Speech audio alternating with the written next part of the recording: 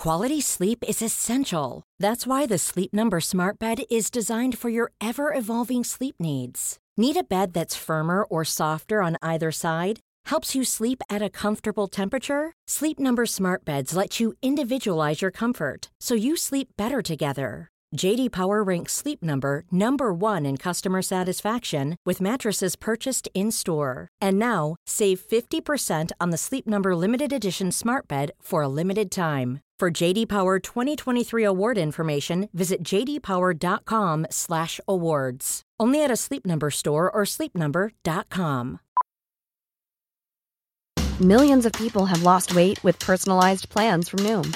Like Evan, who can't stand salads and still lost 50 pounds. Salads generally for most people are the easy button, right? For me, that wasn't an option. I never really was a salad guy. That's just not who I am. But Noom worked for me. Get your personalized plan today at Noom.com. Real Noom user compensated to provide their story. In 4 weeks, the typical Noom user can expect to lose 1 to 2 pounds per week. Individual results may vary.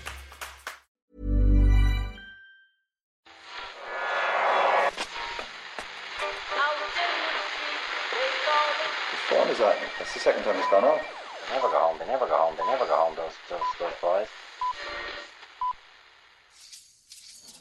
That's... Yeah, they have asked for that, really.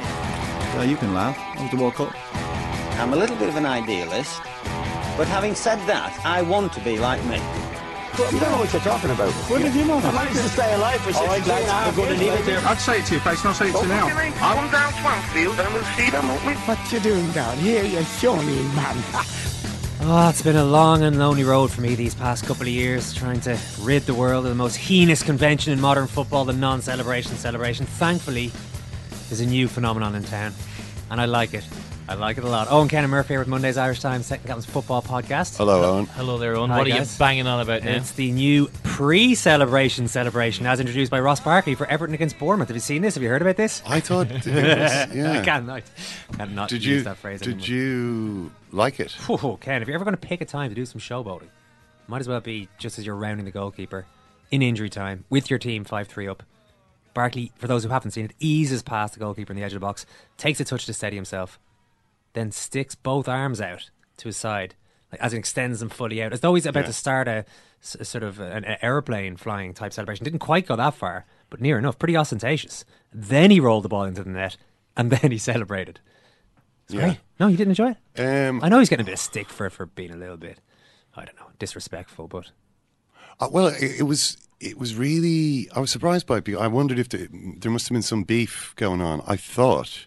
Like, it's just not the sort of thing that you would do, I think, in normal circumstances. It was a bit like... I mean, did you see Van Persie over the weekend? No. Van Persie scored a goal playing for... Who's he about? Fenerbahce against Besiktas, I think. He scored what turned out to be the winning goal and celebrated by sliding aggressively on his knees past a player who apparently used to be a kind of a reserve player at Arsenal, a Dutch-born player of Turkish descent whose name escapes me, but evidently him and Van Persie have been having a bit of beef during the game, because when Van Persie scored, he made a point of he sort of celebrated a goal and then spotted the guy and ran past him and slid past him in honestly the most obnoxious way. I've seen it before actually. Nuri Sahin did it in a famous incident with Lucas Podolski. Not the pre-celebration, but the Van Persie over the top. The personalised celebration. Yeah. I score, pick out my enemy in the opposing team and slide right past well, we've them. all seen that. Suarez against... Moyes. Moyes, of course. John Aldridge on Fernando Couto, even though Aldridge didn't score. That was Couto banged it into his own net. That was a really nasty one. That was a really nasty one by John Aldridge, actually. One of the great football photographs of all time. Couto sitting on the ground and Aldridge is like screaming down. Does Aldridge kind of pinch his cheek or ruffle his hair or something like that? Screaming right in his face. Oh, There's a bit of hair ruffling going on as well. Yeah, but you see, there was a groin thrust. In each of these cases, there's obviously something. There's some special reason why they're doing that. It's not a normal thing to do. And for Barkley to do something so stupendously arrogant. Are you sure it wasn't just that he got extremely excited? It was a weird game. They just scored 6 goals. Now, in fairness, probably if anyone was going to celebrate like that, Lukaku might have deserved it more, seeing as he'd been the one banging in the goals when the game was in the balance. But anyway, Barkley, I don't know, maybe just got. See, what I don't like about the non-celebration game is the false. The falseness of it. Too much control. Too much control. This fake show of respect. So I like this Fabregas completely genuine show of disrespect. Yeah, At least it's genuine. Disrespect to everything. Disrespect to the opponent. Disrespect to his teammates. Disrespect to the game. The game. You know, because can you imagine if he obviously puts himself slightly off balance by raising his arms as he's running, and then has to still put the ball in the net. And it's not like, obviously it's an extremely easy shot to accomplish if you are a professional footballer. On the other hand, I have seen professional footballers miss easier chances than that. He was still about 8 to 10 feet out probably when he took the shot. He's a good bit out, moving at a bit of pace. You know, it's an easy chance if you're, you know, taking it normally. If you're actually trying to fit in a celebration, then your mind is full of I better score this. Ronald Koeman is not going to like this. Yeah, if you're miss. Pulling your trousers down and waving your bare arse in the face of karma, you know, the chance gets exponentially more difficult, I feel. I salute Ross Barkley. Murphy, you consider me a man of my word, right? Of course, always one. Well, then I'd better deliver on the promise I made last week to announce some massive second captain's news on today's shows. If you've already heard today's non-football podcast, then you already know what I'm about to say. But if not...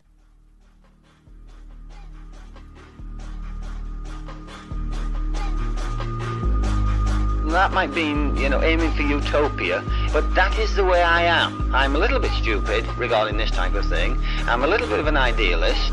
But having said that, I want to be like me.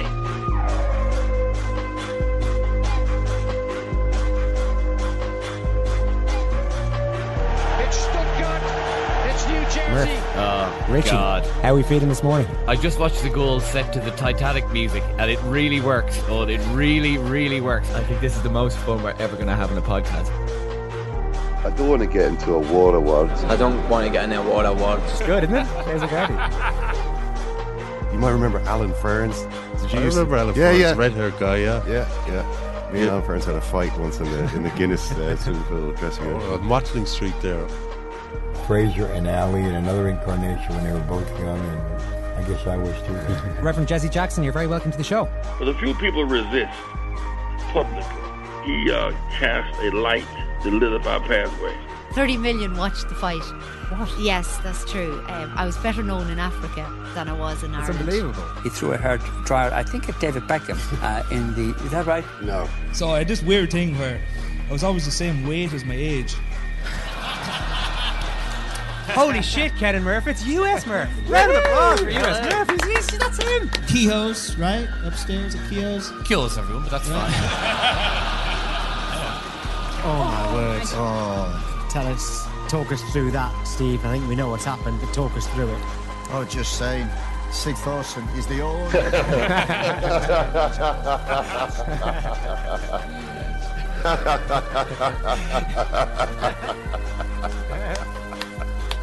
Oh my God. Is it fair to say anybody could have managed those guys? No, of course not.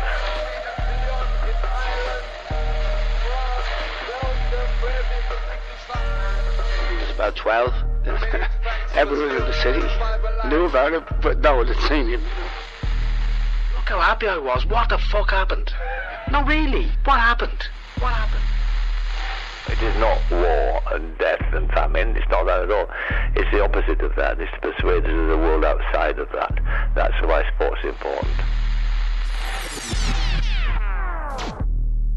I never realised how gravelly I sounded the morning after the Robbie Brady goal. I thought I'd been the same thing. just listening back to me or you? No, to me as well. Oh yeah, I thought I'd been a model citizen that night, and then I'm listening there. It's like we're both in bed, Murph. Well, I thought we made it to the opposite. You know, I mean, sure. it was an exciting day. It really was. Those were just some of the highlights. Have been some of the highlights of the 4 years we've been doing the Irish Times Second Captains podcast. When we started the show back in 2013, you'd tell people you presented a podcast for a living, and they'd sort of look at you funny while trying to be as polite as possible. I don't know if you guys ever got this. Oh, that's nice. What the hell is a podcast? Was the subtext to it all. Say funny, pityingly. Pityingly, yeah. thankfully, thousands and thousands of you have come along for the ride and made the show into the most enjoyable thing we've ever done. And now we'd like to invite you to join us on the next leg of the journey. Next Monday, February 13th, we're launching our brand new... You ready to whistle, Murph? Yes, don't worry. Second Captain's World Service. Nicely done. This is going to be a member-led, completely independent online station that gives you the chance to listen to all your favourite Second Captain's podcasts every day of the week. You'll have the usual 2 on a Monday and then a podcast every day from Tuesday to Friday. So the Irish Times Second Captain's podcast becomes the Second Captain's podcast, and you get it daily. Ken's Ghouls on a Wednesday, Owen's Poems on a Friday. Well, no. Daily. That won't happen, but the Ghouls might happen on a Wednesday, don't worry. As well as the extra shows, you'll get a beautiful Second Captain's induction pack, a Second Captain's members badge, first option on tickets to live events, and lots of other lovely stuff as well. As I said, this will be led by you guys, and membership will cost £5 a month for everybody. If you don't feel you can join up as a member, that's fine. You can continue to listen to the 2 Monday podcasts, whatever way you're listening now. But to get the daily shows from Tuesday to Friday, we are really hoping that you'll join up with us. Where's the wolf gone, by the way? I just drunk it. Oh, there we are. I thought you were on a day off there, Wolfie, did you? No, we're bringing him with us, don't worry. The Second Captain's World Service is our way of bringing you podcasts every day of the week, something a lot of you have been asking for quite a while. It's a completely new form of independent broadcasting in the UK and Ireland, and we reckon this is the time to try it, really. Hopefully you feel the same, because we'll be relying on you to make it work. We're hoping to create a more direct relationship with you so that we can make more and more of the type of shows that we enjoy making, and that we hope you like listening to as well. And on that point, we will soon be announcing further programming from the Second Captain's Stable. One of the presenters, guys, of the new shows will not completely surprise anybody. I gave you a hint or two in the first show today. He's already sat in this chair and presented a few pods this year. Did an okay job, I suppose. The public thought slightly better than that, but whatever. Ron. I can't give you any more hints than that, except to say that he once scored a goal in the European under-18 third place playoffs. That's all you're getting. That's the last hint of the day. It will feel a little bit strange not introducing the show as the Irish Times Second Captain's podcast from next week. We've had a brilliant time working with everybody at the Irish Times. I can't overstate how supportive and enthusiastic they've been over the course of those 4 years. Nearly 800 podcasts we've done together. I mean, sure, as I mentioned earlier on today, myself, Mark and Simon never managed to pick up that writing gig, but that's okay. Ken and Murph are scribbling away. So that's nice. Scribbling away. Yeah. That was nice, isn't it? It's an art form, Owen. And I think you should pay us a bit more respect than that, frankly. It's been a super working relationship with the Irish Times, and we look forward to teaming up again at some point in the future. So, bottom line, here it is. Second Captain's World Service launches on secondcaptains.com next Monday, the 13th of February. You can become a member on the 13th and get 6 podcasts a week from then on, including daily shows from Tuesday to Friday. If you're not in a position to join up, you'll still be able to get the 2 Monday podcasts every week, whatever way you're listening to this show now. Email editor@secondcaptains.com or tweet us @secondcaptains if you have any questions before then. We really can't wait to give this a shot and see what happens. Report on Sport, Ken. Well, Owen, I know that you had a very busy weekend. You were watching probably rugby, you were watching definitely American football, you were watching African Cup of Nations final, I know. Yeah, I saw a bit of the Cup of Nations last 20 GA minutes. highlights last night as well, half 9. And it was a vintage weekend of Premier League action. Sometimes the Premier League can be overlooked a little bit, when these things are, Six Nations is starting up, and that once a year American football thing and all this kind of stuff. And what with people thinking the Premier League is this soulless corporate, a globalist brand. Actually, sometimes a lot of funny things happen in the Premier League. You don't want to overlook that. Yeah, the poor overlooked plucky underdog Premier League needs to have its day. Things are getting difficult. We're at a tough time of the season for it. It appears almost everybody, and nowhere Owen tougher than at Arsenal Football Club. Arsenal Football Club, who tomorrow play Bayern. Is it tomorrow or Wednesday? It's this week. They're playing Bayern. They've lost their last 2 in the league. Watford at home, Chelsea away. And almost one of the worst things about this Chelsea defeat, which was predictable and predictably thorough, was the way in which even Thierry Henry couldn't bring himself to point out that it was one of the most horrible fouls I've ever seen in the process of a goal being scored by Alonso. It was a horrific foul. How can Alan Shearer on Match of the Day? Of course, it's not. That's not a foul. That's not a foul. Says Alan Shearer, thinking of the 25 goals in his career that were disallowed for precisely that foul. Right, the master of the, arms in a natural position when jumping, elbow to the jaw, Alan Shearer. Okay, it's understandable to me that he would not wish to see what Marcus Alonso did to Hector Bellerin as a foul. But that is a foul. And especially when 2 weeks ago you've got a player stretch it off with a fractured skull playing against Chelsea.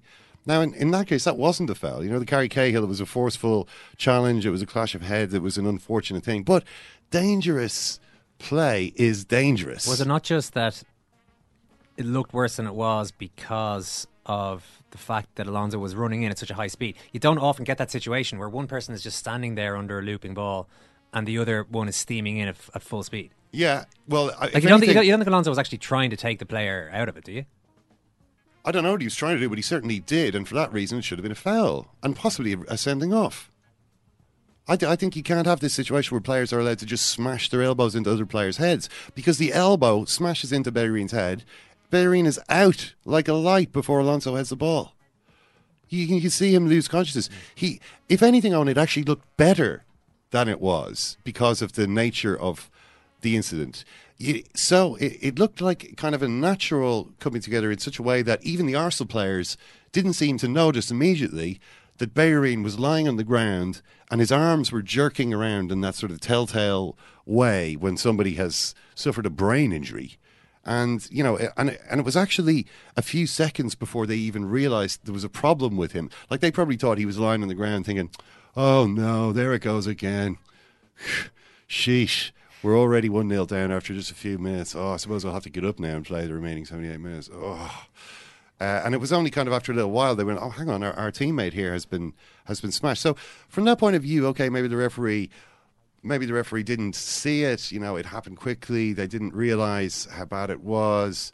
But it was awful. And the idea that pundits can watch that and go, that's not a foul, is stunning to me and just shows that when you are weak, people actually think you deserve that to happen to you. It's like, yeah, that's Arsenal in it. And you're like, no, that shouldn't be. It shouldn't be like this. You have to at least say afterwards, this is a serious foul. This is dangerous play. No way should this goal have stood. The goal stood. Chelsea scored a couple more goals. I don't think people are being willfully... I don't think they're willfully ignoring the play just because... I don't know. It's just maybe because it's Arsenal and there's a hint that they're not quite tough enough. I just think it's one of those weird situations that people are. You don't see it that often in quite those circumstances. So it can be a little bit difficult to work out what you actually think about it, even if you're commentating. I suppose that's the job of commentating live on TV. You have to come to those decisions pretty quickly and back yourself. But yeah, no, I mean. Anyway, we could be here all day again. Yeah, and we do have a lot to talk about here.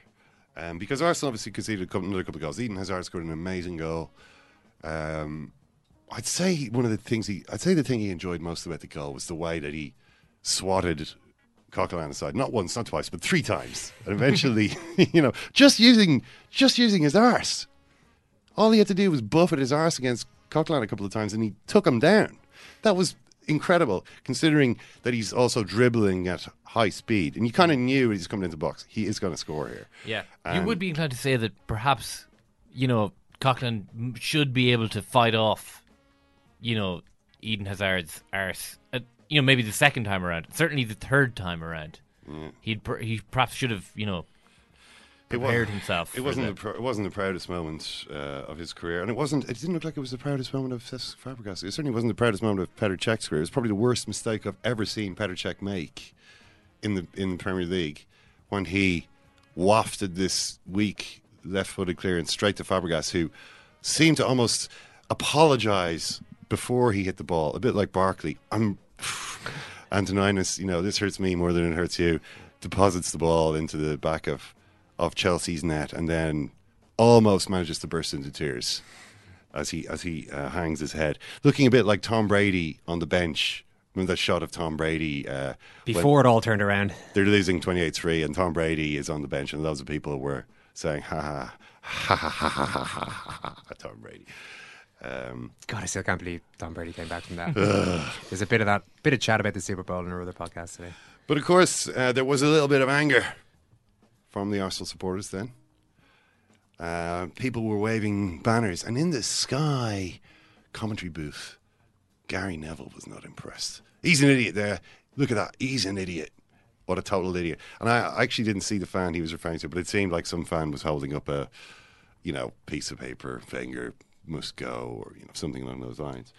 And Gary Neville actually returned to this theme in his comments yesterday. Will we hear a little bit of Gary Neville? I walked out the Chelsea ground yesterday and there was a couple of these Arsenal fan TV camera things everywhere. And to be honest with you, it was embarrassing listening to it and watching. I was watching Chelsea fans taking the mickey out of them, which was a little bit funny.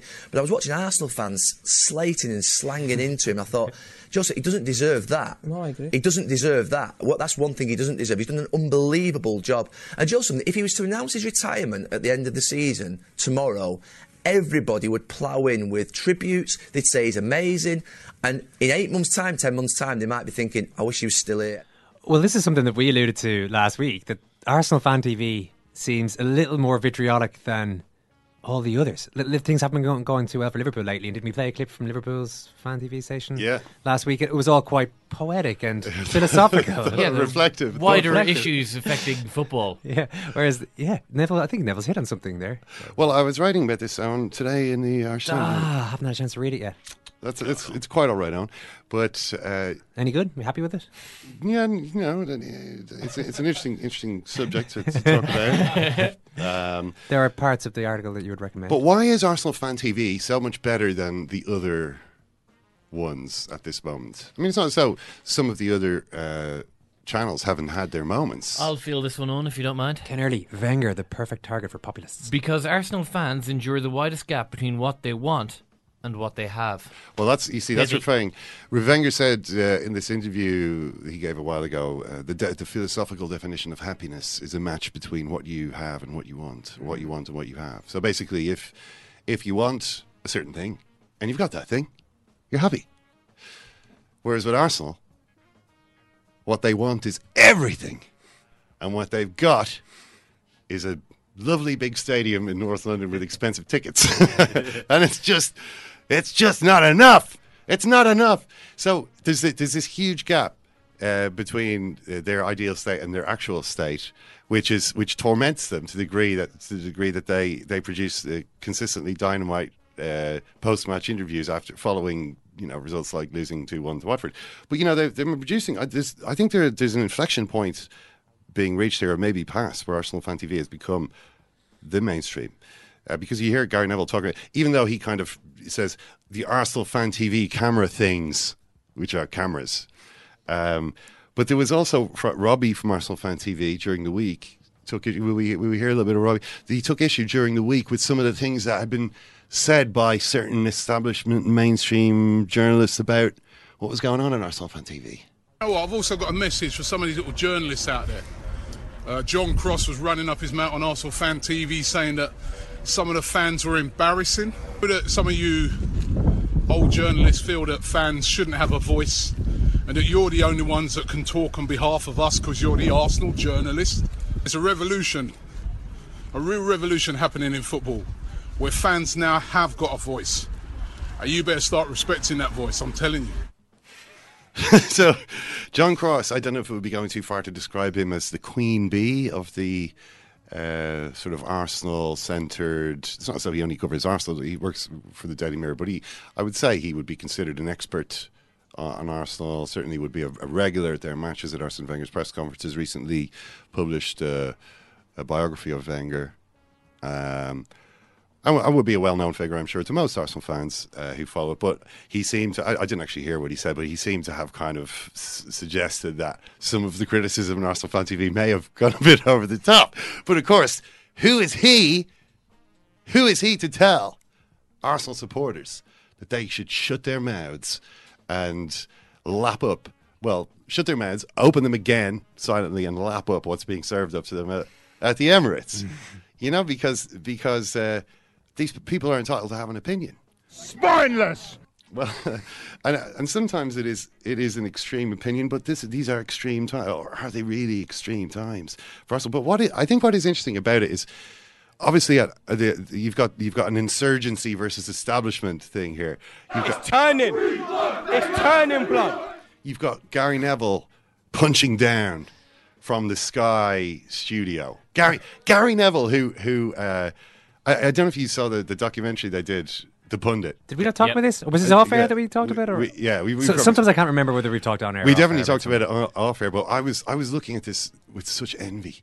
I was thinking, look at Gary Neville's setup. It's amazing. It followed him around for a day of broadcasting, a weekend of broadcasting on Sky. Cruises into the Etihad, drives right up, parks next to the stadium, walks in, sort of does his prep. Everything is obviously laid out. Huge. He's like, like the president, in this.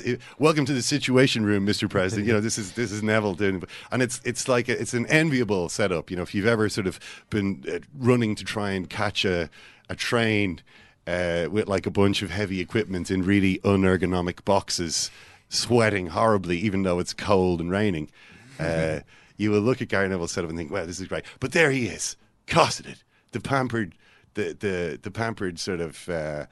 Little piglet of the establishment, and he's punching down on these. It was embarrassing. It was embarrassing. He says, truth tellers. Well, so there's and maybe with John Cross too. Although again, I didn't see what he was saying, but a kind of a jealousy to guard your status. Like obviously, if you have a certain status, you were previously the voice. I was the voice of the establishment, and now suddenly this entirely new form has arisen, which is phenomenally popular. The Troops video we're talking about, that's nearly 500,000 views. Like after that's huge. They're huge numbers, in a couple of days for considering, what the nature of what it is. But it's not just the mainstream media who do that. Here is DT. DT will be some of Arsenal Fan TV viewers now, talking after the Watford game. And as usual, he's talking and there's quite a big crowd of fans that have surrounded just to see the whole process taking place. So at some point he loses his rag a little bit, but here's what happened. I'm not listening to no fence sitting, no bullshit. No, Hey, shut the fuck up a minute, yeah? Seriously, shut the fuck up tonight. I'm not in no mood for no little dickheads chatting shit right behind my fucking head. Shut the fuck up, right? And don't cut that out either. Because I say exactly how I see it. And you can print that. So that's exactly the same thing.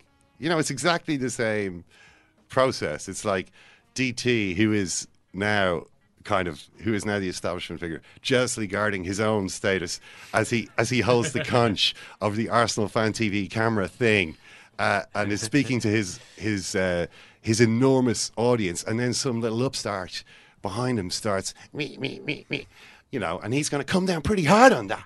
So Who's this guy? Who is this? Who's this pleb? What are your qualifications? What are your qualifications? I'm DT. I'm DT. I've been standing here for 6 months. That's your. So everyone's kind of jealously defending their status, and trying to guard it against the insurgency. But what is actually the revolution that Robbie talked about is interesting. Because he's talking about something which is really happening here. I mean, if you look at, say, the coverage of what happened at Arsenal last week, John Cross had written a piece in the Mirror. The headline, again, I say headline because I'm not sure if he wrote it frequently, the sub-editor's writing, but it said, Arsenal top brass baffled by anger of fans who, quote, have never had it so good, unquote, at the Emirates. Club chiefs are privately mystified by the abuse aimed at Arsene Wenger when they are third in the league, above rock star bosses Mourinho and Guardiola, and Klopp, they don't even mention him, still in Europe, and have 2 world-class players in the side. It's like, what more do you want? What more are you not entertained? Say, people refer to as Arsenal top brass. But it's hilarious, the kind of, the dislocation between that view and the view that you see being expressed by the Arsenal, or a lot of the Arsenal supporters on the fan channel. But precisely the issue that a lot of those fans have is the fact that there are only 2 world-class players in the team. Is that not it? You've got 2 world-class players. How many bloody world-class players do you need? This is Arsenal, by the way. Ozil is Ozil world-class in this? I assume they're talking about Ozil and Sanchez. Yeah. I suppose it's world-class. You've never bloody had it so good, Arsenal. But the point is, Wenger's been there for so many years, has a lot of money and has invested a lot in youth, and yet they're in a position where they don't have enough good players. Is that not why they're not being successful? What do you mean? What is enough good players, Owen? How long is a piece of string? How many world-class players were there in the Arsenal side that won the title in 1989? Oh, 89. I thought you were going back to the early Wenger years. How many world-class players? Nigel Winterburn? Tony Adams is world-class. Why has it always got to be a foreign manager? Tony Adams. Merce. Tony Adams. Merce was good. Merce was good. He was a decent player. Was he world-class? Well, I think that's a bit of nebulous and irrelevant argument. They want to win the league. What? Well, this is what is it about, right? What is football all about when you get down to it? Is football an aesthetic experience where you go to and I think Arsene Wenger has always tried to sell it in those terms. We play beautifully. We play according to our principles, our values. It's a pretty handy argument for Arsene Wenger to have had in his locker for the last. But to be fair, years, it's one that he's also made it when they were winning, which was before they weren't, and he's been consistent about that. And I think is genuine about that. He's like, you get to go to the stadium, you come out, you've got this big crowd around you, you've got the electricity in the air, you've got that beautiful green sward of grass. And afterwards, you've got Arsenal Fan TV. You've got Sanchez and Ozil, creating these beautiful patterns. Nobody else in the league plays the way they do. This is scientific. Literally, no, you won't see. I remember looking at some examples of this. The most frequent player A, player B, player A pass combinations in the Premier League. When one player A has the ball, gives it to player B, and then gets it back. So the players in all the different teams who were the most frequent guys who gave the ball to each other, received it back, whatever. And usually it's like a right-sided midfielder passing to the right back and getting it, or vice versa, the right back. It's in those little areas. The easier passes. It's happening along the sides of the pitch. I think the top combination was Janmaat and Sissoko at Newcastle.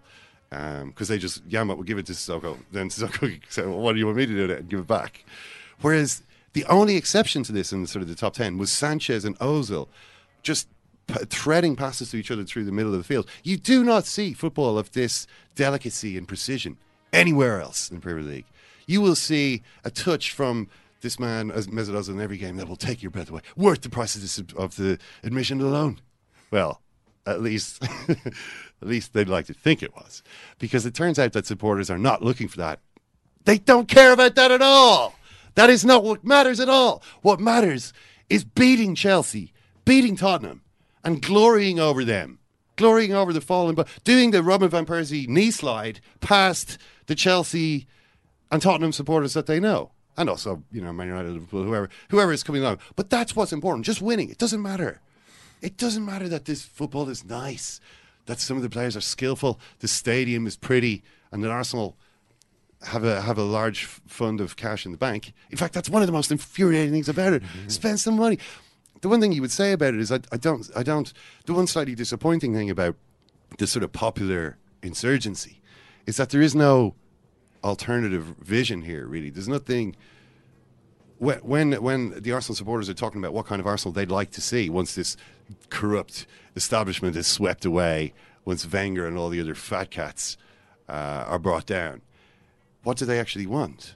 A kind of a Chelsea setup, like an Eastern despot, a billionaire who will come in and spend a lot of money on players. Yeah, that's probably what they want. Yeah. That is probably what they want, right? It's kind of grim. You see, Wenger is totally opposed to it. They've apparently offered him the contract. It's up to him whether he signs it. They're not even. It's not even. Well, maybe we'll wait to the end of the season for that over. It's like, please sign. And he will sign it because there's no way that he is going to get chased out of this job by a mob. No way. Every time he looks at Arsenal Fan TV, and I bet he does sometimes, every time he does, he's thinking to himself, I'm not going to give in to these people. I will not be driven out of here. I'm going to keep standing up. I'm not fucking leaving! That is how I think he will justify it to himself. I hope everybody's okay there, by the way. There was a bit of shouting, Ken, during that item. Yeah. I know that can be. I know when I'm cycling, if I hear shouting, Ken. Of course, you shouldn't be cycling and listening to a podcast. No. If I'm cycling and then I pull over to listen to the podcast. Oh yeah, of course. Sorry, yeah. Well, where do you think I'm not licking that up off the stones, Owen? Spineless. I've seen. I mean, I suppose we always knew, but it does make it really obvious that the more nakedly emotional the content, the more shareable, the more compelling it becomes. And we could all play the political games of certain pundits. We all know who we're talking about. Or we could say it as it is. Or just shout a bit. Not even say that. Maybe play political games, but also shout and sound like you really mean what you're saying. Say it like it might be. Say it like shout it might be. that. Basically, shout it like it might. Shout it like it might be. There's nothing. We should get a T-shirt printed. There's nothing less interesting. Shout it to like it people might be. Ken Hurley's report on tour. Rational analysis delivered in a calm, measured fashion is literally the most boring thing anyone. Just shout, let it go, lose yourself. Ken, you told me there were quite a few stories you want to talk about. Oh, I know. We've talked about one so far. Well, I should mention Conte because he went along. A few Chelsea guys had big sporting weekends, having beaten Arsenal. Thibaut Courtois went to New York, was at the Knicks Cavaliers game. Okay. That evening. Nice trip. And then flew to Houston for the Super Bowl. Very nice trip. And everyone was kind of like, Thibaut, this is kind of a bit, what about like training and that? I guess maybe, I don't know, they're playing next week in the Champions League, I think, so not this week. They've got probably a bit of time off. Conte went to Italy, where he went to the Juventus Inter match, and afterwards spoke to Sky. Now, there was an incident in the game where he physically attacked and manhandled one of his coaches, Angelo Alessio. This was after there was a moment in the game when Arsenal nearly scored from a set piece. It was Mustafi. I can't remember which Arsenal player had the header, but maybe it was Gabriel. It was saved by Courtois, but Conte went nuts. When I see something that isn't going right, he said much later in the day in Italy, I'm capable of murdering anyone. I was angry because Conte was supposed to track back in place of Moses, who had gone into the box, to mark the sixth Arsenal man in the corner. He didn't do that. I took it out on Alessio. He's been my right-hand man and thus, unfortunately, my victim for many years. Talked a bit about Conte and how great he was. He brings a lot of quantity, okay, but what quality too? He's extraordinary. Even if he should improve in his build-up play, his first pass is always horizontal, and he needs to make that vertical. I was just like him, so I do understand. He's a really good lad, always helping his teammates. He's been a great buy, though he's often tired by the time he gets to the goal. He's still young and can improve. Well, that's kind of scary. I know. If he does start playing more creatively and getting on the end of chances, then I'd be a little bit concerned. He is phenomenal. So yeah, great result for them. Poor result, however, for the champions. We will be talking in more detail about Leicester to Stuart James in a few minutes, but they really got ripped up by Manchester United, whose first goal was a Leicester goal. Mkhitaryan scored a Vardy goal against. It was actually a brilliantly taken goal by Mkhitaryan, who's clever enough to give the credit where it belongs. Mourinho? Yes. I can say we didn't start the game very well, says Mkhitaryan, who always looks kind of sad or haunted or something all the time. Even when he scored, he still looks, there's something wistful and sad in his expression. I don't know what it is, but it was a great goal. Similar kind of decisive finish to the previous one where he smash it in over the goalkeeper's head. I can't remember who that goal was against, but he's good when he gets through. He finishes with a lot of the word that Chris Smalling used, a strange word for a footballer to use about a game, but he said emphatic performance by the lads, and I would describe it as an emphatic finish by Mkhitaryan. But credit where credit's due, it was made possible by Jose Mourinho. He said, I can say we didn't start the game very well, says Mkhitaryan, but during the game, when the manager changed the formation and I came to the middle as a number 10 and Marcus Rashford started to play as a winger, I think we started to control the ball more and had more chances to score, and finally we did. This was Mourinho started with Rashford up front with Zlatan, gave it 20 minutes and then he was like, nah, that experiment has failed. Well, no, rather the experiment has succeeded. I've seen what I've taken the reading and we won't be doing that again. That should quieten the little SOBs. But, it was, again, strong for Manchester United, who took advantage of Arsenal and Liverpool cocking it up over the weekend and are right back into it now. And Jose Mourinho taking the opportunity to settle a few scores. Which manager is he talking about? My team is playing very well, said Mourinho. But for many, many years in my career, especially in this country, when my teams were ruthless and phenomenal defensively and very good in the counter-attack, I listened week after week that it was not enough in spite of winning the title 3 times. It looks like this season, to be phenomenal defensively and good in counter-attack is art.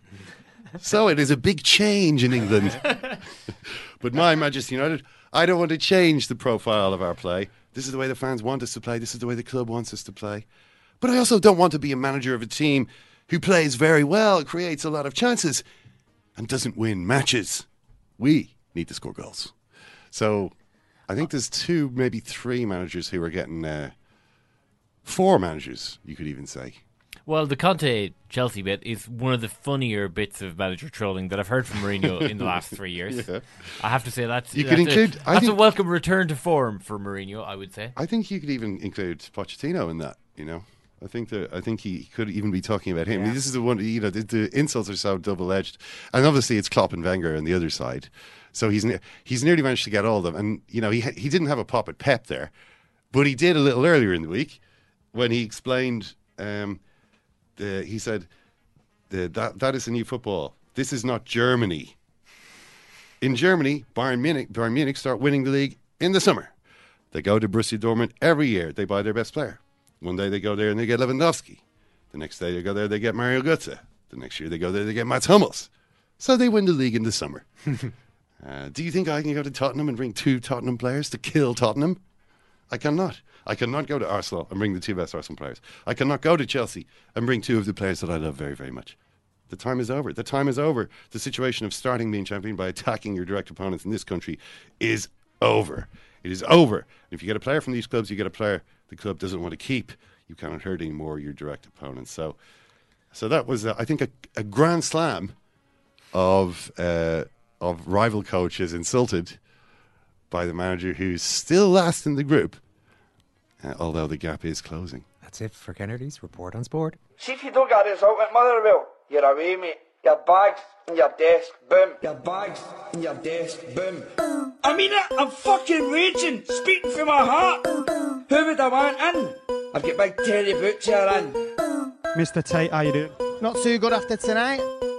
You got the job on the technicality of a legend who recommended you. I take no beat. Just so what's up, don't try to get so deep. You know me, but I can't know me. You have lost the fans tonight. You don't deserve the fans. Listen to fans. You need to fucking work on it. You are nothing. You are a fool, and you are a waste of time. Good night. Oh, the Guinness Book of Records stuff. Get a grip! He's the biggest fool in Manchester. Alright, I talked to Stuart James of The Guardian. We've talked to Stuart lots of times. He also collaborated with Jamie Vardy on his book, From Nowhere, My Story. It's the story, unfortunately, is unravelled this season, Stuart. Not that anyone can take away what happened last year with Leicester, but Claudio Ranieri after the game is saying last season everything was right, this season everything wrong. What exactly is wrong? Oh, it's incredible, really, the way it has unfolded this season.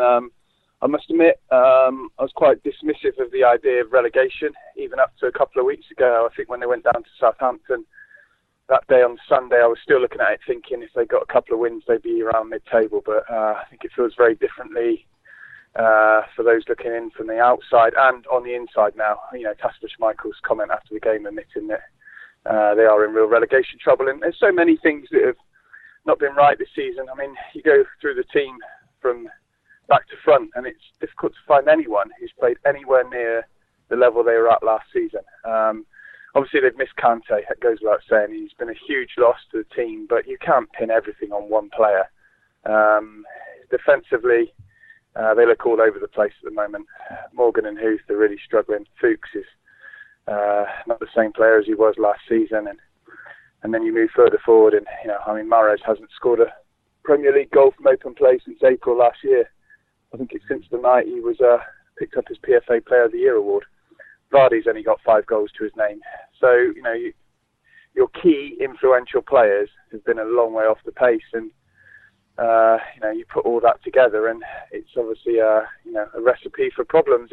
And maybe looking back now, the Champions League group stage was masking over some of the cracks. Perhaps looking at those results, people weren't looking at some of the wider issues that were already there really in the Premier League, but clearly it's got a lot worse now, and the big question really is what happens with Claudio Ranieri now.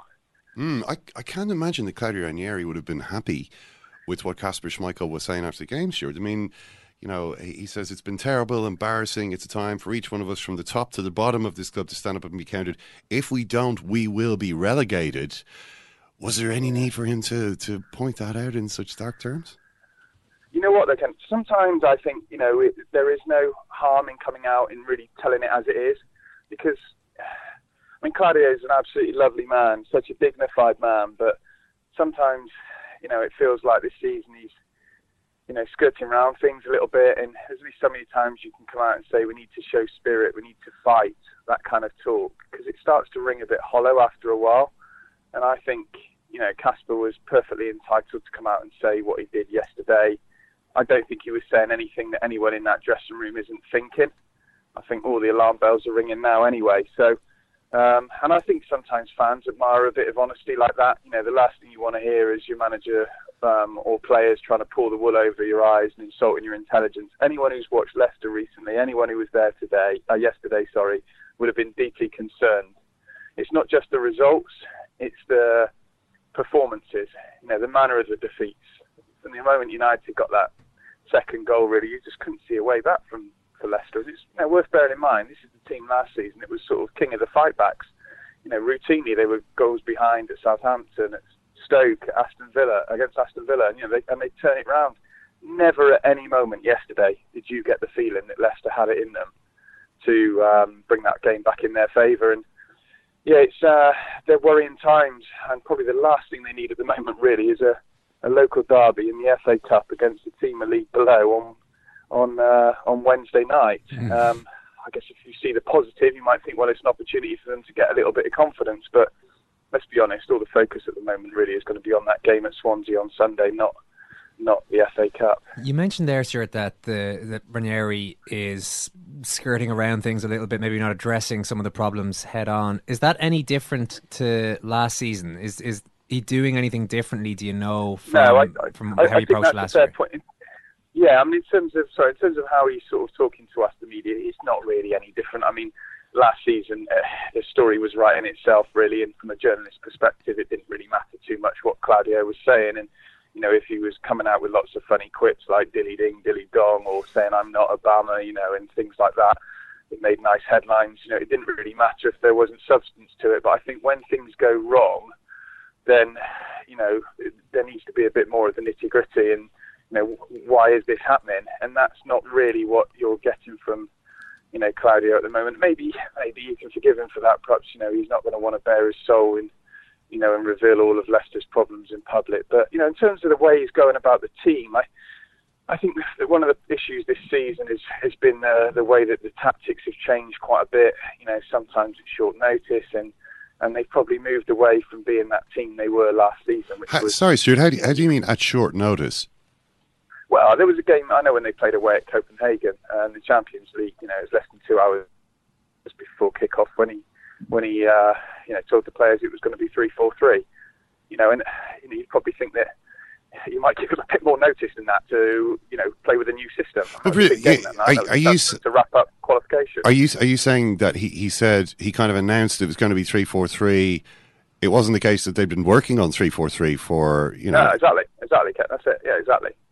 So why that's an isolated incident, but I think it's symptomatic in some ways of Claudio's thinking at times this season where he's been desperately trying to change things to get a reaction, and perhaps not always communicating things in the best way. But let's have it fair here as well. I'm criticising Claudio. The players have massively underperformed. There's no getting away from that. So you can't pin everything at Claudio's door. These are the same players who won the title by 10 points last season, and were everyone's heroes.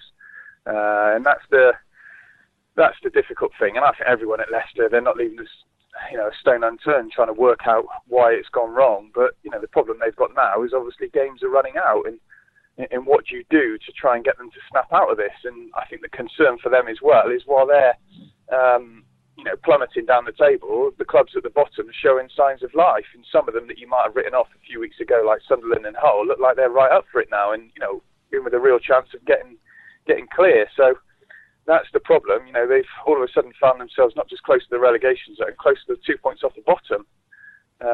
So it's quite alarming, but I think it's a very difficult one for the club's owners in the context of what Claudio did last season. And also, bearing in mind that they're still in the FA Cup, more to the point, they're still in the Champions League. Could they realistically sack Ranieri? He's so strange, They possibly could, but God, it'd be rough. Just on the players, just to move away from Ranieri for a second, you mentioned Vardy and Mahrez obviously haven't been hitting the heights this season. Do you think the problem could be psychological there? If I'm Jamie Vardy or Riyad Mahrez, I might be thinking, Jesus, it's actually hard to get going here for these games. We could have moved, could have had big money moves to other clubs. We've stayed here, we've shown our loyalty, and realistically, we're never going to be competing near the top of the table again. It can't be that easy to be as tuned in maybe as last season. I know what you're saying, and I think, someone said to me, during pre-season, what it was like for the players, they likened it to sort of, they'd climbed Everest last season and, come back down, and then were told, pre-season effectively to try and get back up the thing again, and it was like, wow, really? Not in terms of trying to expect them to win the title, but, it was always going to be hard to see what was the goal for Leicester this season. And Ranieri talks about 40 points. I'm not really sure you can say to a group of players who just won the title, go and get 40 points. But by the same token, you can't say go and win the league again. I mean, it's come back to your point on Mahrez and Vardy. I think they're very different cases for the simple reason that, Mahrez didn't have a chance to go elsewhere. My gut feel is he may well have liked to have done that, but he didn't have that opportunity. There wasn't a serious offer on the table for him. It was different with Vardy. He obviously could have gone to Arsenal. The release clause was triggered, and that was his decision to stay at Leicester. So, perhaps he, had got his head round that and what the challenges ahead were going to be more than maybe Mahrez had. I still think that, that Mahrez may well have seen this, and I don't know this, but my gut feel is Mahrez may well have thought, one more season and then I'll get my move kind of thing. But, Vardy nailed his colours to the mast last summer. That's not to say, of course, that for any moment he would have thought the season would turn out the way it did, and I don't think anyone did. I thought they might be mid-table, somewhere around there, but what's happened recently, the run of 4 straight defeats, not scored a league goal this year, you really are thinking, crikey, this is heading towards the championship. I think it must also sure to have something to do with the fact that Leicester are just a much higher profile team than previously. Opponents are studying them much more carefully, or that the league as a whole has adapted to playing against Leicester. The only team that didn't do that this season was Manchester City, and Vardy scored a hat-trick and they trashed Manchester City. But it's as though I mean, you can see the same thing happening with Liverpool at the moment to an extent, where an effective style of play is figured out by opposing teams and suddenly it doesn't work anymore, and this seems to be happening to Leicester on a grand scale. Yeah, no, absolutely fair point, you're right. I mean, that Man City game, it was sort of suicide in a way, the way Guardiola set his team up that night, and I think nobody could believe it, that someone was going to play a high line against a team that love to have that space in behind, which they haven't had all season. But I guess it's up to Leicester to find ways to counter that. Look, you come back to Kante as well, and I think he was the trigger for so many things last season. The statistics that you're seeing this season with Chelsea are incredible, really. And you look at it, I read the other day that he's made more tackles over the last 18 months, or over the last 2.5 years, than any other player, and he's been in the Premier League for 18 months. It's incredible, and if you suddenly have that taken out of your team, then that impacts on all sorts of people. I think it's affected Drinkwater badly. Drinkwater was outstanding last season. He's not the same player now. And that may well be down partly to him, but also to the fact that he doesn't have Kante there now doing all the things he was doing last season. But I come back to that point really, Ken, that you have to find a way to adapt, don't you, and to change. And that's up to the manager to do, and his staff to sort of find a way to play slightly differently. Another factor I haven't touched on yet, I think the recruitment hasn't been great in the last 2 windows. I think everyone at the club, the players, the staff, wanted a lift in the January transfer window. They didn't really get that. They needed a top-class central defender. They tried to sign Michael Keane last summer. They probably should have, gone after him even more when Burnley turned down the sort of 15 million. And I think they've suffered badly in that area. Morgan and Huth needed someone putting real pressure on them, and they haven't had that. And the other signings just haven't integrated, in the way they would have hoped. I'm not sure about Slimani and Vardy playing together.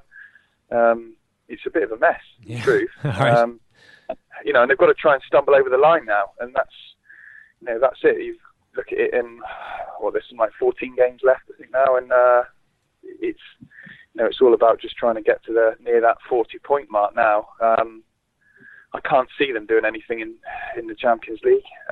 So, yeah, it's a weird season. Just feels strange. It felt quite sad actually being in the King Power yesterday and looking at Ranieri stood there on his own on the touchline, and the guy who was the hero last season, and just looked really sort of powerless to do anything to change what was happening in front of him.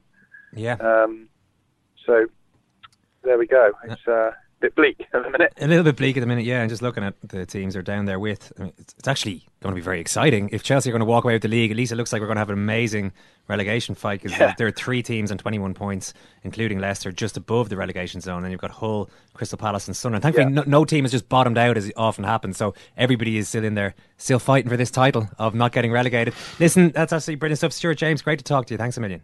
Thanks a lot, chaps. Take care. I can't really believe that there was no serious... So not that I don't believe Stuart James. I'm not saying this is something that didn't... He's wrong on this. I'm just incredulous about it, that there was no serious offer for Riyad Mahrez. Well, when you say serious offer...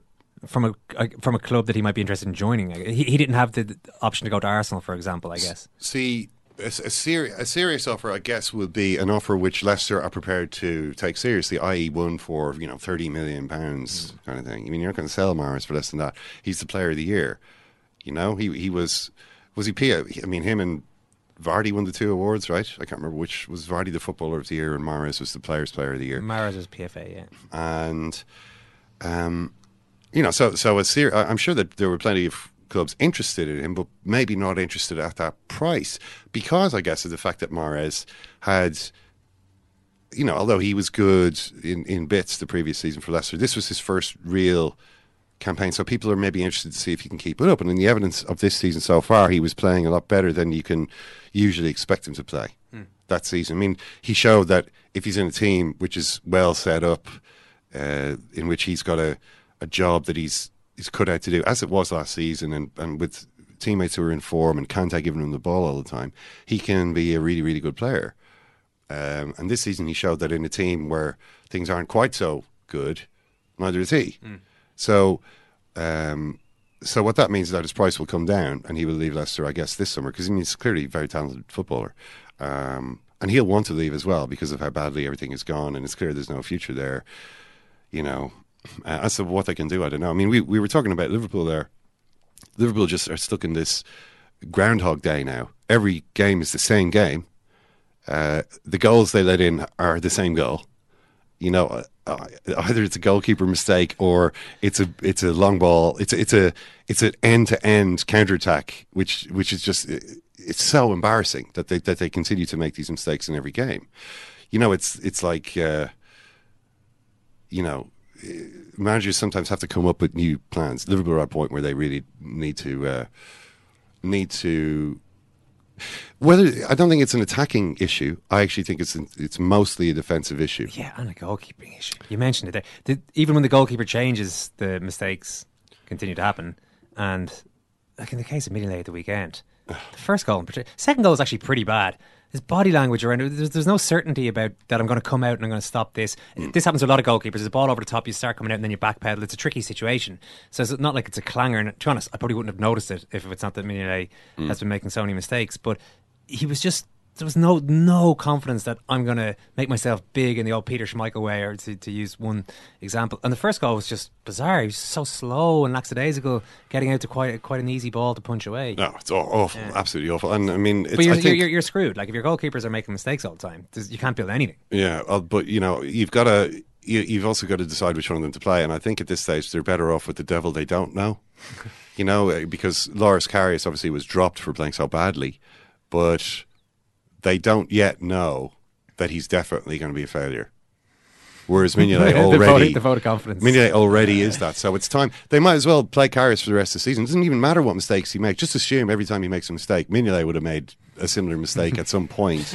And after 3 or 4 months of that, I think they'll have a better idea of whether they tally all those mistakes up and see. Do we definitely need a new goalkeeper, or is this guy worth giving a shot? Is he even worth keeping on as a sub-keeper? At least they would learn that over the remaining 4 months. Jonathan Wilson is still in Gabon, where he witnessed a shock victory, would you say, for Cameroon in the Africa Cup of Nations final against Egypt, Jonathan?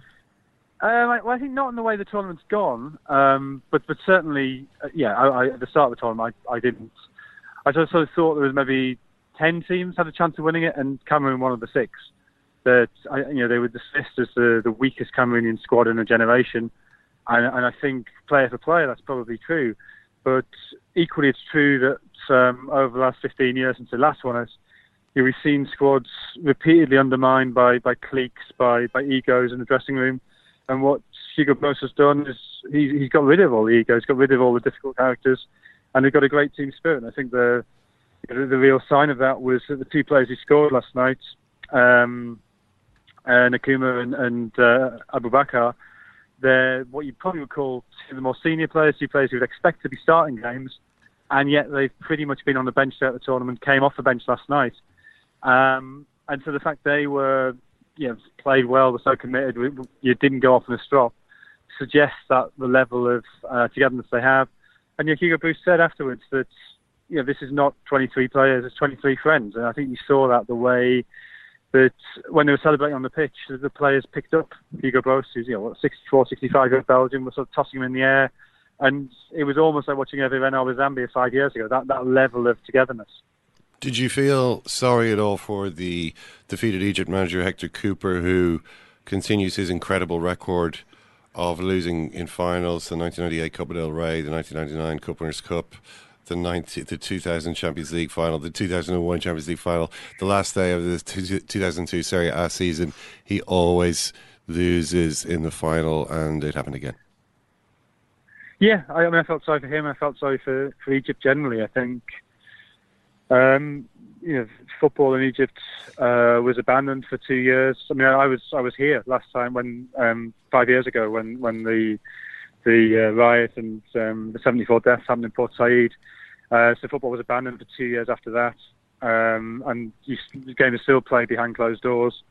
So huge problems domestically in Egyptian football, and yet they got to the final. I think there was a bit of a perception problem with Egypt, that we remember the side that won 2006, 2008, 2010. Still two players in this squad who played in those three, in El Hadari, the goalkeeper, and Ahmed Fatih, the fullback. And people maybe sort of are comparing it to that generation, but actually the circumstances are very, very different. And for Egypt to get as far as the final was an extraordinary achievement. And I think that's the point the keeper keeps making. He's very aware of that record of always losing at the last.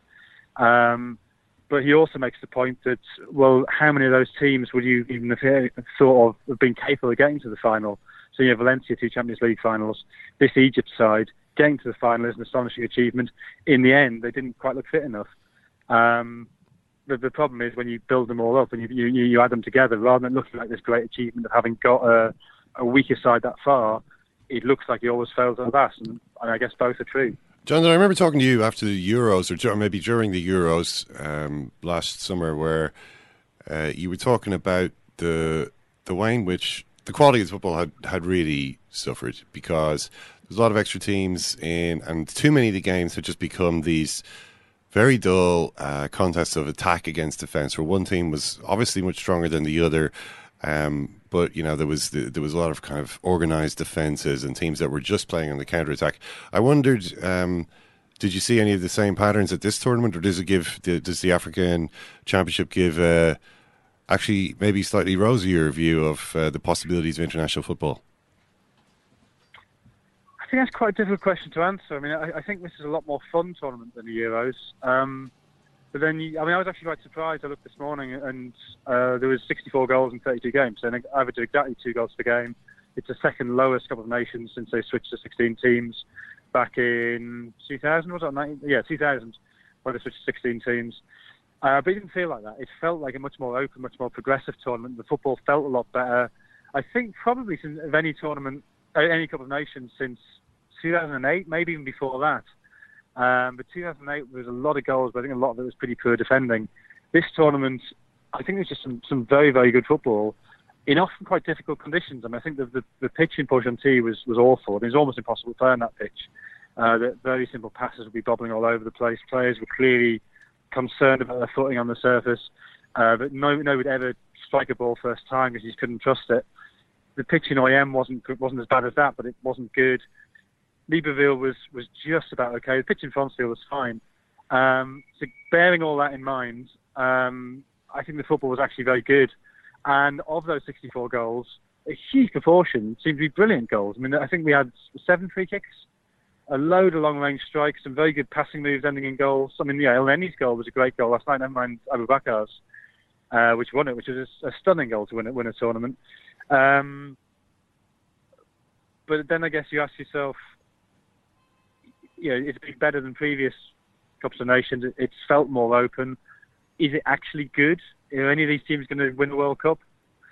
No. And I think we're probably further from an African team winning a World Cup than we were when I first started coming here in 2002, when you had that Senegal side who ended up getting to the quarterfinal. They were just sort of building. We didn't quite realise how good they were, but you could tell they were a very good side. You had that great Nigeria team with Kanu and Sunday Olise and JJ Kocha and Taribo West and Finidi George. You had that Cameroon side with Patrick Mboma and Samuel Eto'o and Jeremy and Lauren and Rigobert Song. There's nothing now to match that. What has happened is that the spread of talent is probably more even across Africa. That I said at the start that I think 10 of the 16 teams could have won this tournament, and there's actually 11 that did. But teams like DR Congo, Burkina Faso, they could qualify for the World Cup, and they do well. They wouldn't be an embarrassment. We think back to 2006 when Togo and Angola qualified for the World Cup. Okay, didn't do much when they were there, but even the fact they can qualify, there's not just the same 5 or 6 teams. I think that suggests some kind of development in African football. The problem is the top end, I think, is not necessarily, well, I think it's worse than it is 15 years ago, but the middle is better than it was. Jonathan, safe home, thank you. Cheers, thanks, bye. I was watching the last 20 minutes of this game, as you mentioned, Ken, earlier, on Eurosport. Well done, I should say, to Sky and Discovery. They got around the table, didn't they? They got around the table. They hammered out a last-minute deal to keep Eurosport available on the Sky package. I didn't want to have to protest, Murph. I don't know if any of either of you guys remember the old "We want our MTV back" T-shirts from the early 90s around the Dublin city centre area. No. I want my MTV. The MTV was taken away for a couple of years. There was a few weird things going on with the TV stations that were available. So Simon's of an age. Simon wore one of those. Sorry, Simon. There was this campaign to get MTV back. I don't know who the campaign was aimed at. Just the world. Give us our MTV back. And MTV came back a couple of years later, Ken. But luckily we haven't had to protest, take to the streets to get Eurosport. Not forgetting Animal Planet, Murph, and all the other great Discovery channels. I don't know if I'd hit the streets for Animal Planet. You know? I mean, maybe if I was backed into it and someone put a really, cogent argument together for me, I may retweet something. Yeah. But I wouldn't leave the house for Animal Planet. It was a great winning goal by Abubakar, as Jonathan mentioned there, reminiscent of Gaza in Euro 96 against Scotland. He Colin Henry, the defender, before slotting it home. I did tweet afterwards that the Indomitable Lions is one of the best nicknames in world sport, Ken. Yeah, it is. Joe O'Donnell got back to me to say, never mind nicknames, even African official club names are class. Example, Swaziland's finest. I don't know if you know this one. No. 11 Men in Flight is the name of one of their teams. It's pretty good. And Joe says Whopper Club badge as well. I'll show you the club badge here if you want to describe it for our listeners. They are. It's actually, they've got a plane on the badge. X1 Men in Flight are black on orange semicircle over a football and a plane flying past it, and in flight forever. Yeah, FC. That's a pretty amazing badge, team name and motto, by the way. It's good. So well done to Swaziland's finest club team. I can't believe that we got to the end of this podcast and we didn't even have time to talk about David Beckham's emails. Oh yeah. I mean, this Catherine Jenkins, huh? I have to say, it did give me a giggle on Saturday morning. I feel almost guilty admitting that I read these stories of David Beckham's hacked emails with a great deal of amusement. I mean, okay, so there's a suggestion now that the people who hacked his email or emails between him and his advisors had tried to blackmail him first, had asked for money, but as we know from the emails, old Alligator Arms doesn't like giving away millions of pounds or dollars just, willy-nilly. Though he may possess many hundreds of those, he doesn't necessarily want to just be putting up, dipping his hand in his pocket too often, whether it's to put in money for a UNICEF prize fund or whether it's to, pay off blackmailers. But, and I'm sure a lot of people listening will have looked at some of the things. I mean, essentially the theme that emerges is of David Beckham desperately trying to become Sir David Beckham and becoming increasingly peevish and angry when for some reason the honours list, whoever decides the honours list, keeps overlooking all this charity work that he's doing. I mean, it suggested that even his support for Scotland voting no to stay in the UK was to curry favour with this establishment. So his obsession with that is obviously quite funny. But the sort of larger point about it, in a way, is that his emails got hacked. This is just more of a thing now. This is going to happen to a lot of people. You know, it's clear that this is just sort of the next way. I mean, Gary Lineker, I saw tweeting about saying, is there really anything different between hacking emails and hacking phones? No. No, it's all unauthorized access to your information. I think you can take it that your emails have already been hacked. It's just when they're going to get released. Yeah, what's the point at which we can cause maximum embarrassment? And I have to say that, okay, I haven't seen the data cache myself. I haven't looked through it. I've only seen what I've read in some of the English tabloids.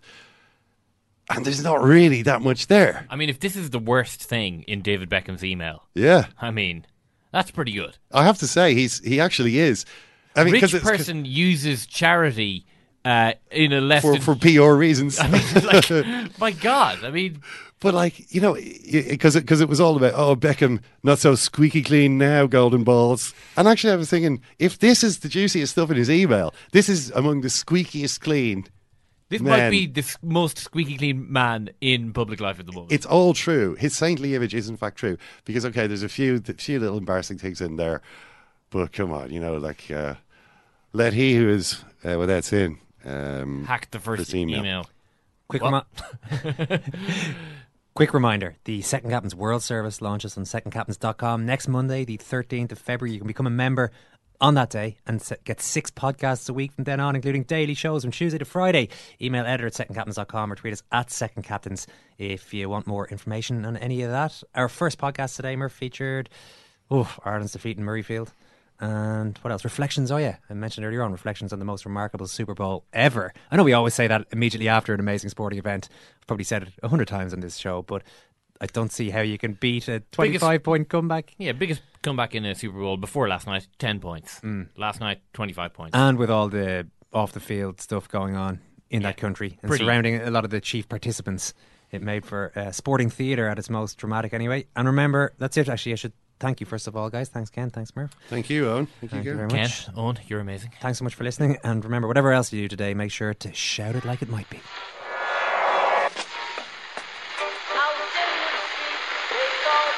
What is that? That's the second time it's gone off. They never go home, those boys.